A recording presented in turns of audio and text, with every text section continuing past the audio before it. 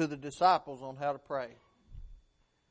They came requesting, Luke 11, verse 1, saying, Lord, teach us to pray, as John also taught his disciples. His response to that, at least in one place, he responds in Luke, but a more of a detailed account is given in Matthew chapter 6. So in response to that, Matthew chapter 6, beginning with verse 9, he said, After this manner therefore pray ye, O Father, which art in heaven, hallowed be thy name. Thy kingdom come, thy will be done in earth as it is in heaven. Give us this day our daily bread, and forgive us our debts as we forgive our debtors. And lead us not into temptation, but deliver us from evil. For thine is the kingdom, and the power, and the glory forever. Amen. Prayer is one of the greatest blessings in this life that we can have, that the Christian can have. The opportunity to go before the throne of God and petition and request and praise and honor and worship. And that's given to the Christian for a reason. Now I want us to notice just a few general observations about this model prayer. The model was given prior to Christ's death and the resurrection from the grave. So the things that were in place at that time are no longer in place today. The prayer given by the Lord, again, was a model prayer, and it was not one that was to be repeated over and over and over again in rote prayer. Prior to His prayer, He warned this, Matthew 6, verse 7, But when you pray, use not vain repetitions, as the heathen do, for they think that they shall be heard for their much speaking. The prayer was given before Pentecost, Acts chapter 2. Therefore, we cannot pray for the kingdom to come, but we can still pray for the kingdom to be spread. And so we have to understand that the kingdom is with us. And Christ was praying for that kingdom to come. Thy kingdom come, thy will be done on earth as it is in heaven. But in today's world, we're members of Christ's church, His kingdom, and we pray for the furtherance of the kingdom. And it was established in Acts chapter 2, verse 41, with about 3,000 people. And since it was established, now we work simply for it to be spread. The Lord closed the prayer in Matthew with Amen. Being with them personally, He didn't have to, He wasn't going to pray by His authority, but He would pray, and so He closed it with Amen. Since His death and through His instruction, we close our prayers in the name of Jesus. That means by His authority.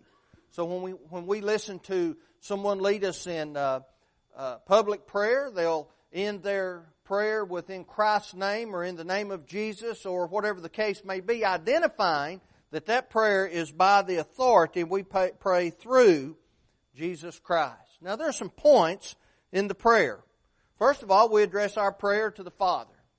We're not praying to Jesus Himself. We're praying to the Father. He's our spiritual Father, and we can call Him that. Now, those who live on earth today who hold that title, they've usurped that title from God. Those who do it in a religious sense. There are denominations who, they're preachers. They call them priests, and they call them Father. Matthew 23, verse 9. That's usurping the authority of God.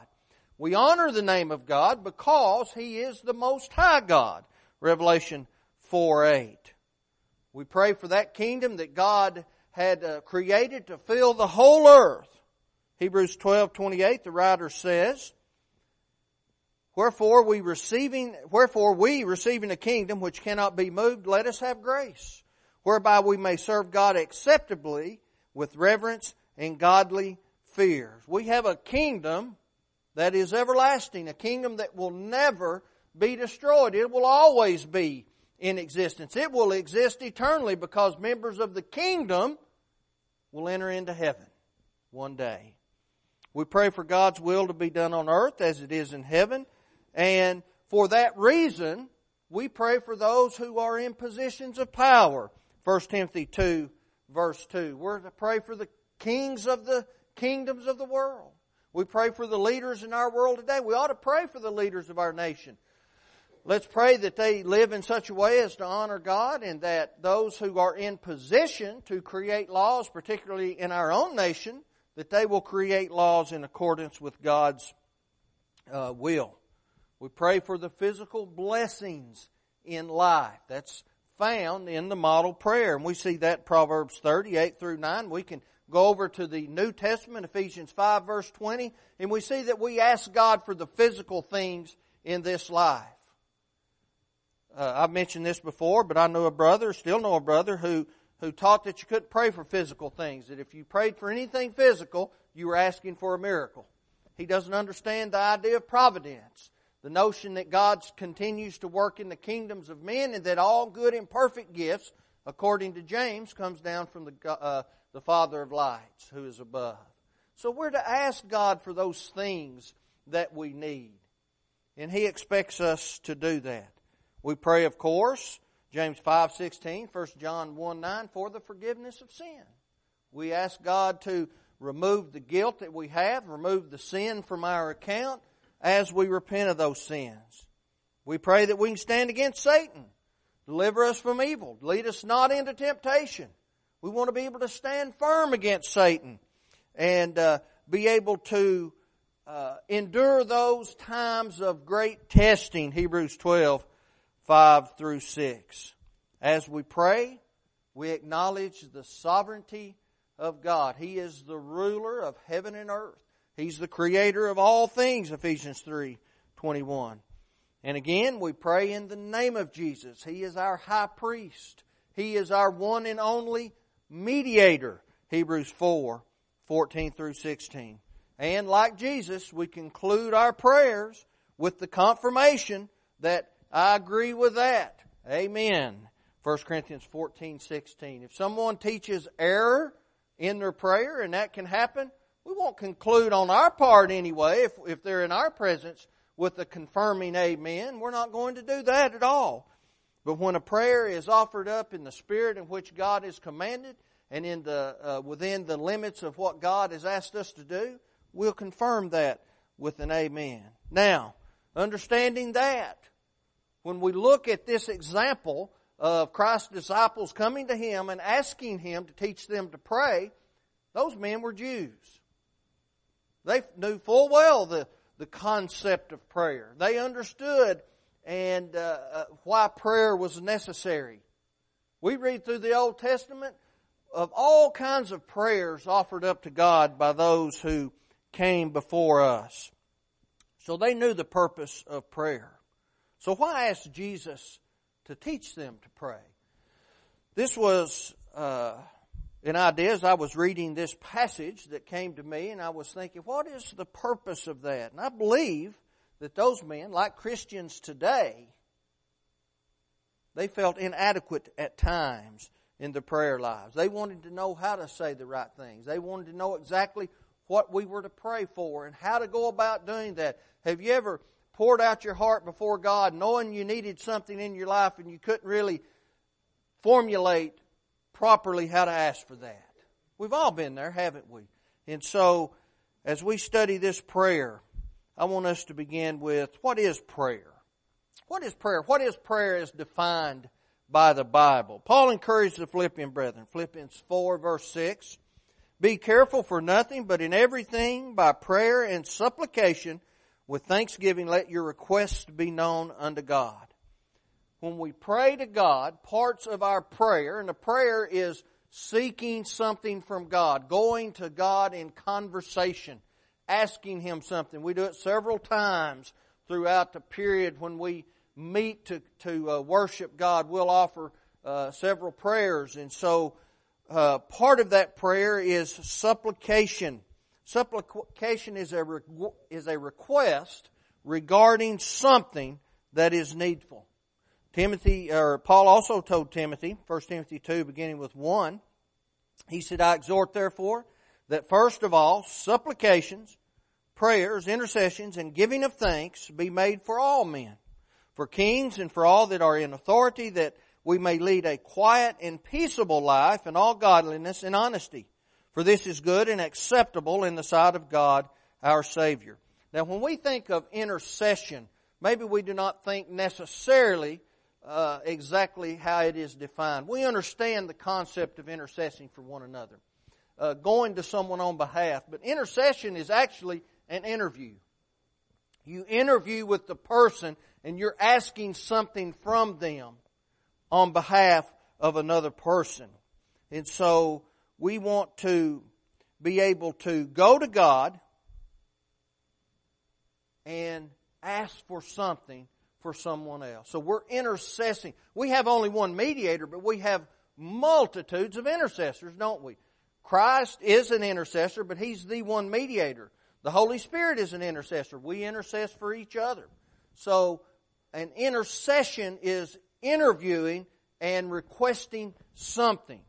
When a person sits in an interview, the person interviewing does the questioning, asks them things. And so we go before God asking things from Him and pleading for those things. Now, the biblical definition of prayer would include supplication, intercession. Paul said giving thanks and gratitude, doing those things, going before God and being thankful. And of course it is also an act of worship. Acts 20 verse 7. But why is prayer done? Well, those who have obeyed God's gospel, the gospel of Jesus Christ, that's the way in which we communicate with our Creator, isn't it? Through prayer. And the reason for this communication to God is to ask Him for something or for things, or to communicate in a way that we deliver to Him the burdens in this life. When we cannot carry them on our own, we lay them at His feet. Now, we understand James 4 verse 2 that we cannot receive unless we first ask. And we've talked about this a lot. When we go to prayer, go to God in prayer on behalf of someone who may be ill, we need to ask for that person to be made whole again. We need to pray for the doctors and the nurses and the therapists and things of that nature to do the things necessary, and that person will respond to that treatment. I'm never going to ask someone to simply be comforted in their dying days. Now, I may ask that along with praying and begging to God that their health be restored. But I want what we desire is that for which we should ask. And that's what God expects. Of course, John 16:24, we understand that when asking, it must be done according to the authority of Christ. We have to ask in His name. The Catholic denomination, they pray to Mary, the mother of Jesus. Well, we have no authority to pray through Jesus or to Jesus, or Mary for that matter. We don't have authority to pray through Mary. We're authorized to pray through Jesus. Mary was a wonderful lady. She must have been something very special for God to have specifically chosen her to carry the Savior of the world into the world, but she was simply another person in the world. One of high character and morality, there's no doubt about it, and great honor ought to be bestowed upon her, but she's not the Savior. Often, again, we go to God on behalf of someone else, 2 Corinthians 1.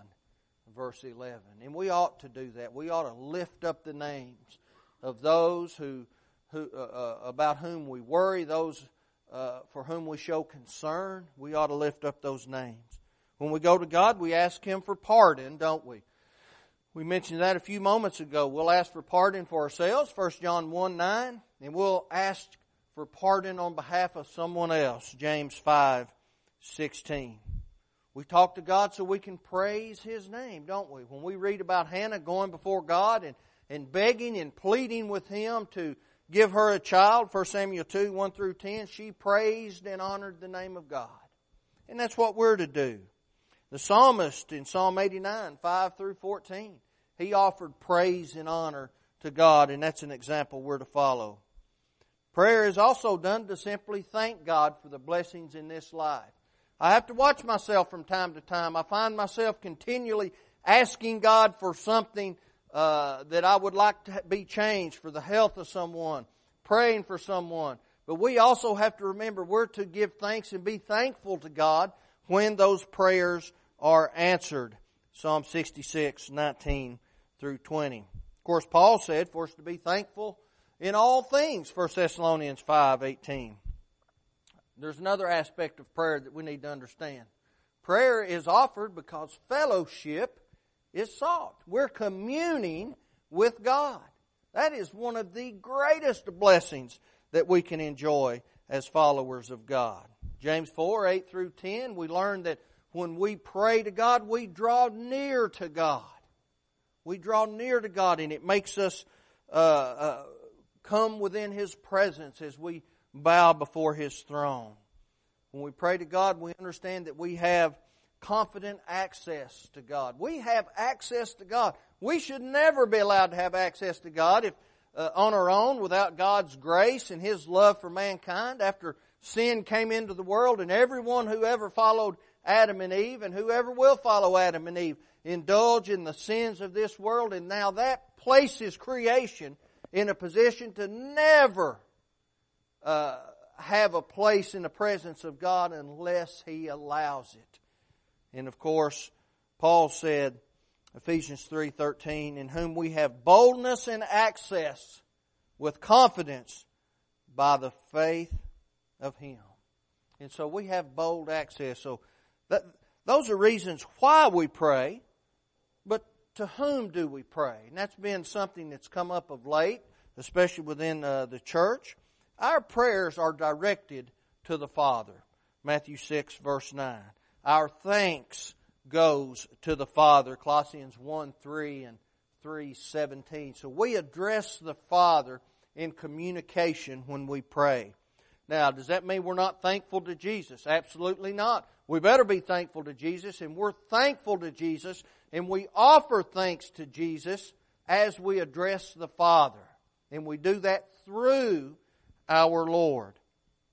Now, many people in defense of praying to Jesus have made certain statements and that we ought to pray to Him if we're truly going to be thankful. But Jesus said this, and in that day you shall ask me nothing. John 16:23. Verily, verily, I say unto you, whatsoever you shall ask the Father in my name, He will give it to you. Now, when we read through the account in Acts chapter 7 of Stephen being stoned to death, and we read how he lifted up his eyes looking into heaven and he saw Jesus standing there. And he addressed the Lord. And he made a statement to Him, and people say, well, there you go, he was praying to Christ. I don't believe that for a second. Stephen was speaking to the Lord because he was in the presence of Jesus. He was looking at Him eye to eye. He spoke to Jesus in the exact same way that Saul spoke to Jesus in Acts chapter 9. He spoke to Jesus in the exact same way that the workers who labored with Him during His ministry spoke to Him as they lived with Him in this earth. He had communion with Jesus because he saw Him eye to eye. And I would suggest, and I think anyone here would suggest, when you see the Lord eye to eye, speak to Him. That doesn't mean it's a prayer. So, how do we pray? How do we pray? We've talked about why we pray. To whom do we pray? But why? Or how do we pray? Well, we pray in a certain position, don't we? And I don't mean a physical position. We read throughout the Bible different physical positions in which one prayed. Face on the ground. Head bowed. Head and arms lifted up. Paul talked about reaching up with holy hands. That's figurative because the idea of holy hands, that's a figurative statement. Meaning clean hands, not sinful hands. And so we're not talking about a physical position. I think anyone could pray to God in any position in which they find themselves. Pray at night when you're in the bed. Pray while you're driving down the road. You don't have to close your eyes when you pray, or at least when you're driving. We don't need to, do we? But we can pray from any physical position. So the position we're talking about is the position of the heart.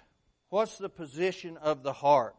Matthew 6, verse 5, we're not to pray in order to make ourselves look like someone who is extremely spiritual. Now, we may be extremely spiritual, but we pray out of that sense of urgency to God, not so people will look at us and think of us higher than they ought to.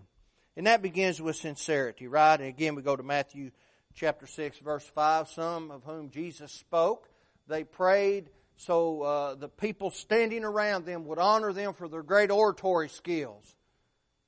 Prayer is not preaching, is it? Prayer is not preaching. Prayer is coming to God for supplication, for thanksgiving, for requesting something from Him.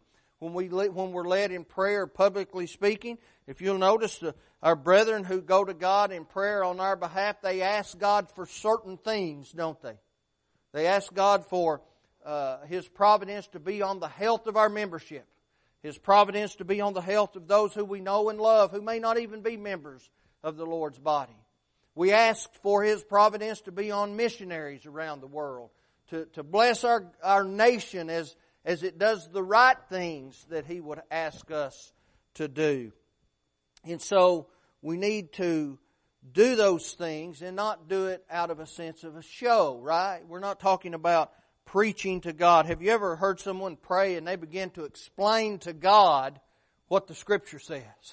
I've heard that before in the past, and it still amazes me when I hear it. God understands the Scripture. We don't have to preach to God.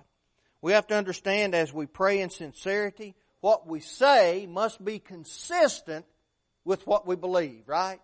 Jesus said, Matthew 15 verse 8, that they drew near to Him with His mouth, they honored Him with their lips, but their hearts were far from Him. They were hypocritical. So in our sincerity, we go before God, and what we say matches up with what we believe. How do we pray? We pray in humility. We go before God humbly, Luke 18, 10 through 14. Not like those prophets of Baal, as they stood on Mount Carmel, and they thought they could get God's attention through noise and self-mutilation. They weren't being humble before their, quote, God. 1 Kings 18, 19 through 39. And so we have to come before God in humility, recognizing and understanding He is the source of all our abilities. He is the source of all the blessings in this world, and recognizing that. Not like the foolish farmer, the rich fool who looked out over what he had amassed over the years and said, look what I've done. I'm going to tear down my barns and build better barns and bigger barns. Like Nebuchadnezzar walking out and looking at the gardens of Babylon and saying, all this great Babylon that I created. That's not an attitude of humility. And God expects humility. We pray in our humbleness for acceptance of God and for confession of our faults. 1 John 1. And that's all seen in our humility. When we go to God in humility, we have to understand that the things for which we ask, we may have to do things in our lives to make that possible, right? Someone may ask God for something without having a willingness to change their lifestyle. We can't ask God for forgiveness if we will not change the way we live. We have to change the way we live. We see that Matthew 6, verse 12, 14 through 15, Mark 11, 25 through 26, asking God for forgiveness when at the same time we're not willing to forgive. So we have to be willing to change our lifestyles to fit God's parameters and be willing to forgive others as God forgives us. How do we pray? We pray fervently. We go before God just like Elijah, James 5 verse 17. He prayed for the rain to stop, and it did stop for the space of 3 years and 6 months. A man of fervent prayer like Elijah. We remember the name Epaphras. Colossians 4 verse 12. Epaphras is talked about a couple of times in the New Testament, and in this particular context, Paul said that Epaphras labored fervently for the Colossians in prayer. So he labored fervently in prayer. Prayer is something in which we engage, something that we do. We ask God for those things. Jesus prayed as more earnestly, we're told in Luke 22 verse 44. And that's the account where Luke described it as he praying more earnestly to God the Father, and as he sweat, the sweat came off of him. It was as if it were great drops of blood.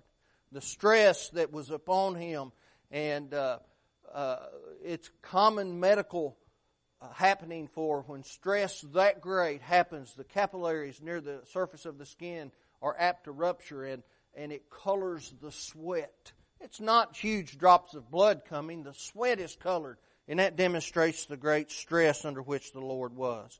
Now these examples we talk about as fervent prayers, they're not lukewarm prayers.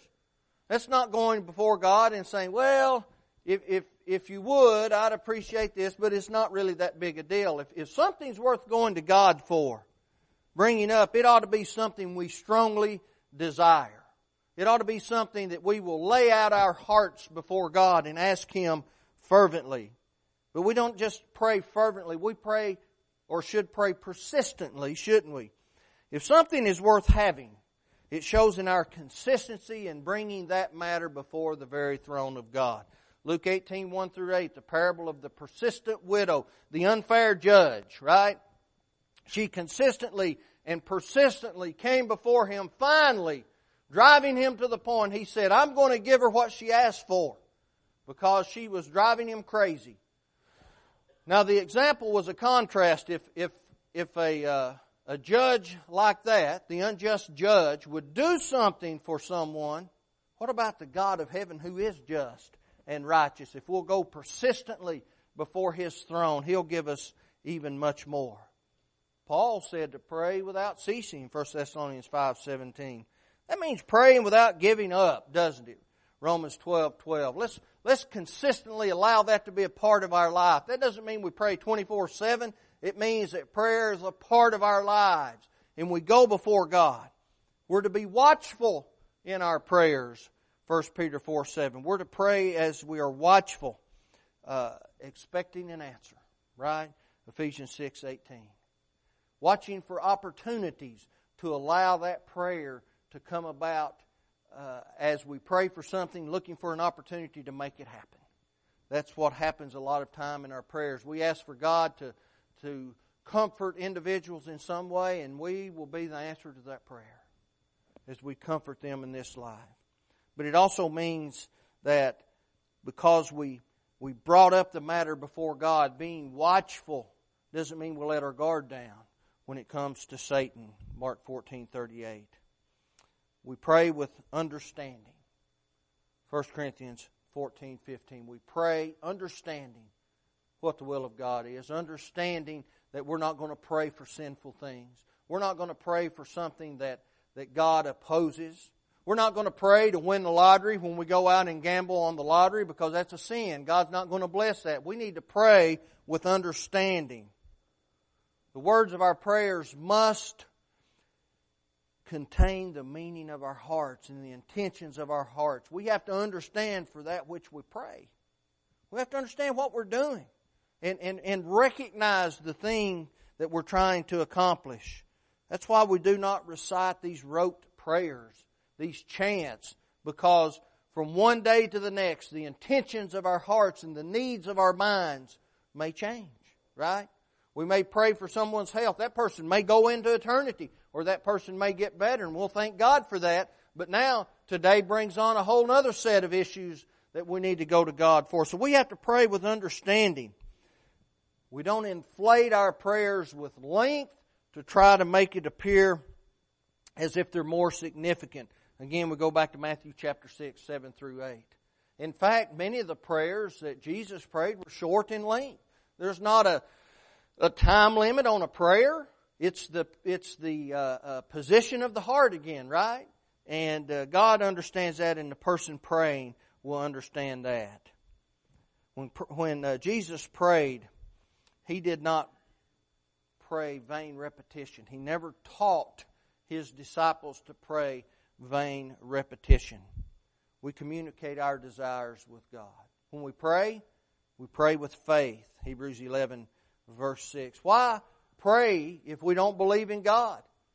Or why pray to God if we don't believe that He'll answer that prayer in the way in which we've asked? Now, He may not. But when we go boldly before the throne of God, we should expect that for which we pray. We will receive as we believe. Matthew 21, 21 through 22. We pray thankfully, offering thanks to God, always giving thanks, Ephesians 5:20 and Colossians 4, verse 2. Thankfulness is a sign of respect, isn't it? God provides for us, and as a show of respect, we're thankful to Him. Luke 17, 11 through 19. Jonah recognized and was thankful to God. Jonah 2, verse 9. We pray with praise in mind. As we pray before God, Jesus in His model, Our Father which art in heaven, hallowed be Thy name. He prayed with praise in mind. Give God the glory for who He is. Revelation 19:1, right? We pray to God because He is the Creator of all things. We give God the glory for His answers. When we pray and the result comes about, we ought to thank God for giving that to us because He did. He gave that to us. And we see Paul's example in 1 Timothy 1:16 through 17. Now we need to keep in mind when we look at this idea of the model prayer and the things for which we pray, it wasn't a recitation of something that the Lord wanted the people to repeat over and over and over again. It was simply a model. It was an example. And from that model, we take away praying for the kingdom. We take away asking God for the physical things in this life. We pray that God will strengthen us in our faith, and there's certain ways that happens. Just like James said, if you don't have wisdom and you seek wisdom, ask God who gives it abundantly. Well, we learn wisdom and gain wisdom through a study of the Word of God. So if we ask for wisdom, let's study the Bible and gain that wisdom, right? And so each prayer may take a different form.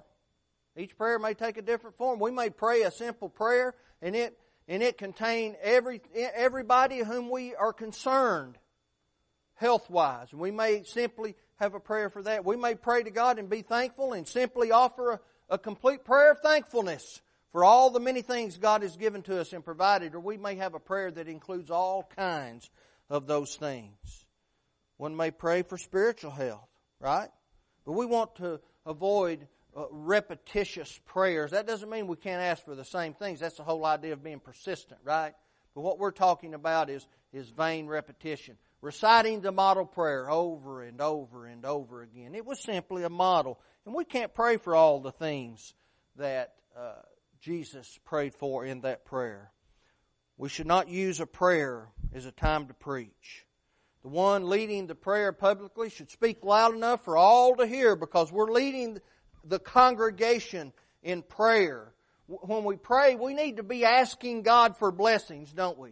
We need to ask Him for the things that we're concerned with. We need to be thankful to Him for the things that He has provided for us. We do not need to be explaining Scripture to God. He understands the Scripture. In order to enjoy the benefits of prayer, though, we have to be a Christian first, don't we? We have to obey the gospel through faith and repentance. John 8:24, Acts 2:38, confession that Jesus Christ is the Son of God, Acts 8:37, and Paul said that brings us unto salvation, Romans 10:10. So there's something else we need to do. And we understand that. I'll look out over the audience, and we're all Christians here. And so the final step into Christ, Galatians 3:26 and 27, is baptism. That washes our sins away. Acts 22:16 makes us a new creature, Romans 6:3 and 4. And then we walk in that new life, and we continue to live and to pray and ask God for things. Things of supplication, things of praise and honor. But when we pray as Christians, let's vocalize those things that all of us have in mind, right?